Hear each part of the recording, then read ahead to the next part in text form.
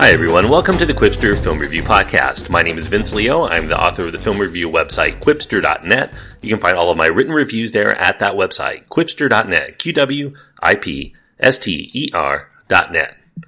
Today I'm going to be looking at a documentary that is appearing on Hulu exclusively. It's an original documentary for that streaming service. It's called Batman and Bill. It's not rated. I probably would rate it G. I think it's suitable for all audiences, and it runs 1 hour and 33 minutes.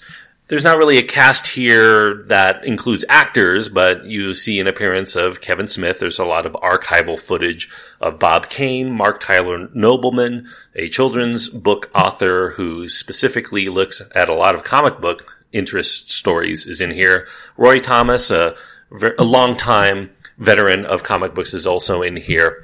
The directors are Don Argett and Sheena M. Joyce. This is, as I mentioned, a Hulu-original documentary. It asserts that, contrary to popular belief, that Bob Kane was not only not the sole creator of DC Comics' most famous superhero, the Batman, but he really wasn't the main ideas guy behind Batman's most iconic aspects. You could guess from the film's title, there's another person, a reclusive but creative man named Bill Finger. Finger molded Batman from the get-go to how we experience him today, from the trademark cape-and-cowl look of Bruce Wayne's costume, to his tragic backstory, to giving a name and atmosphere to Gotham City, to the Batcave and its contents, to Robin, Dick Grayson, and to the many rogues gallery of villains, including the likes of his most popular ones, the Joker and the Penguin and Catwoman. If you've never heard of Bill Finger, that's probably the point of this documentary altogether. At no time did Bill Finger, who wrote for Kane directly on things that Kane put his name on, he never got any credit for himself and his own ideas, other than on one episode of the 1960s camp comedy Batman with Adam West. And he pretty much ended his life in obscurity. So, leading the crusade to see proper props go to the creation of the Caped Crusader, we follow that published children's book author Mark Tyler Nobleman, who wrote books like Boys of Steel, the creators of Superman, and Bill the Boy Wonder, the secret co-creator of Batman, to which this film owes a lot to a large extent. Nobleman has dedicated quite a sizable chunk of his life to trying to uncover details on Bill Finger's involvement in the genesis of Batman, as well as to make sure that everyone recognized one of the most important men responsible for making this iconic character one of the most well-known fictional characters around the world, really. Much of Batman and Bill as a film goes to the detective work undergone by Tyler in rooting out the creator of Detective Comics' most popular hero, as well as in trying to see if there's anyone in Finger's family still around who might be able to challenge status quo thinking among DC and Warner Brothers. What Nobleman discovers is a very sad story of two separate lives. The high life granted to Bob Kane for his wheeling and dealing contracts that benefited him quite well in terms of giving him credit for being the sole creator of Batman. And that led to a financial boom for him, and it put him right into the public eye as one of the few comic book celebrities.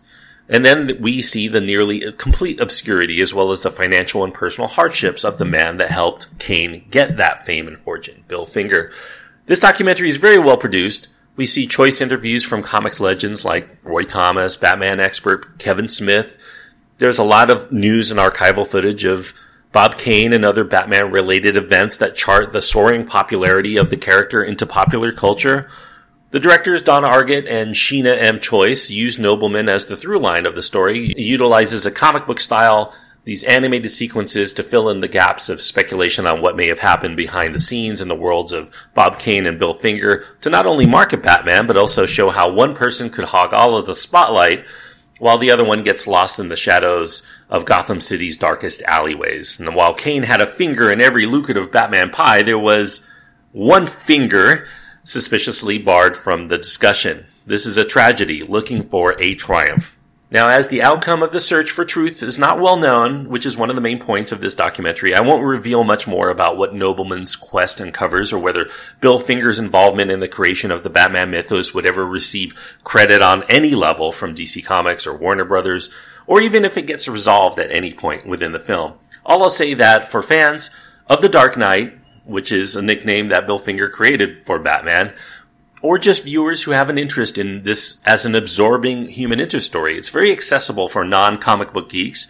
Batman and Bill is a compelling and insightful documentary that entertains, it educates, and it challenges. Now, on a personal note, as a lifelong comic book fan, I will also admit of never having heard of the Bill Finger story before, but now that I have through this excellent documentary, I'll always think of him whenever I see the name Bob Kane found on the voluminous amounts of Batman-related material that I consume from here on out. I really enjoyed Batman and Bill. I'm giving it 3.5 stars out of 4. 3.5 stars on my scale means that I do recommend it quite highly. I think that it's worth going out of your way to see if you're at all interested in this material. If you have Hulu, you can definitely watch it today. And if you don't have Hulu and you're mulling over whether or not you should subscribe at least for 1 month or maybe even a trial period, this definitely would be one I think is worth your while to check out. Batman and Bill is the name of the movie. Thanks everyone for listening. I hope that you enjoyed this review.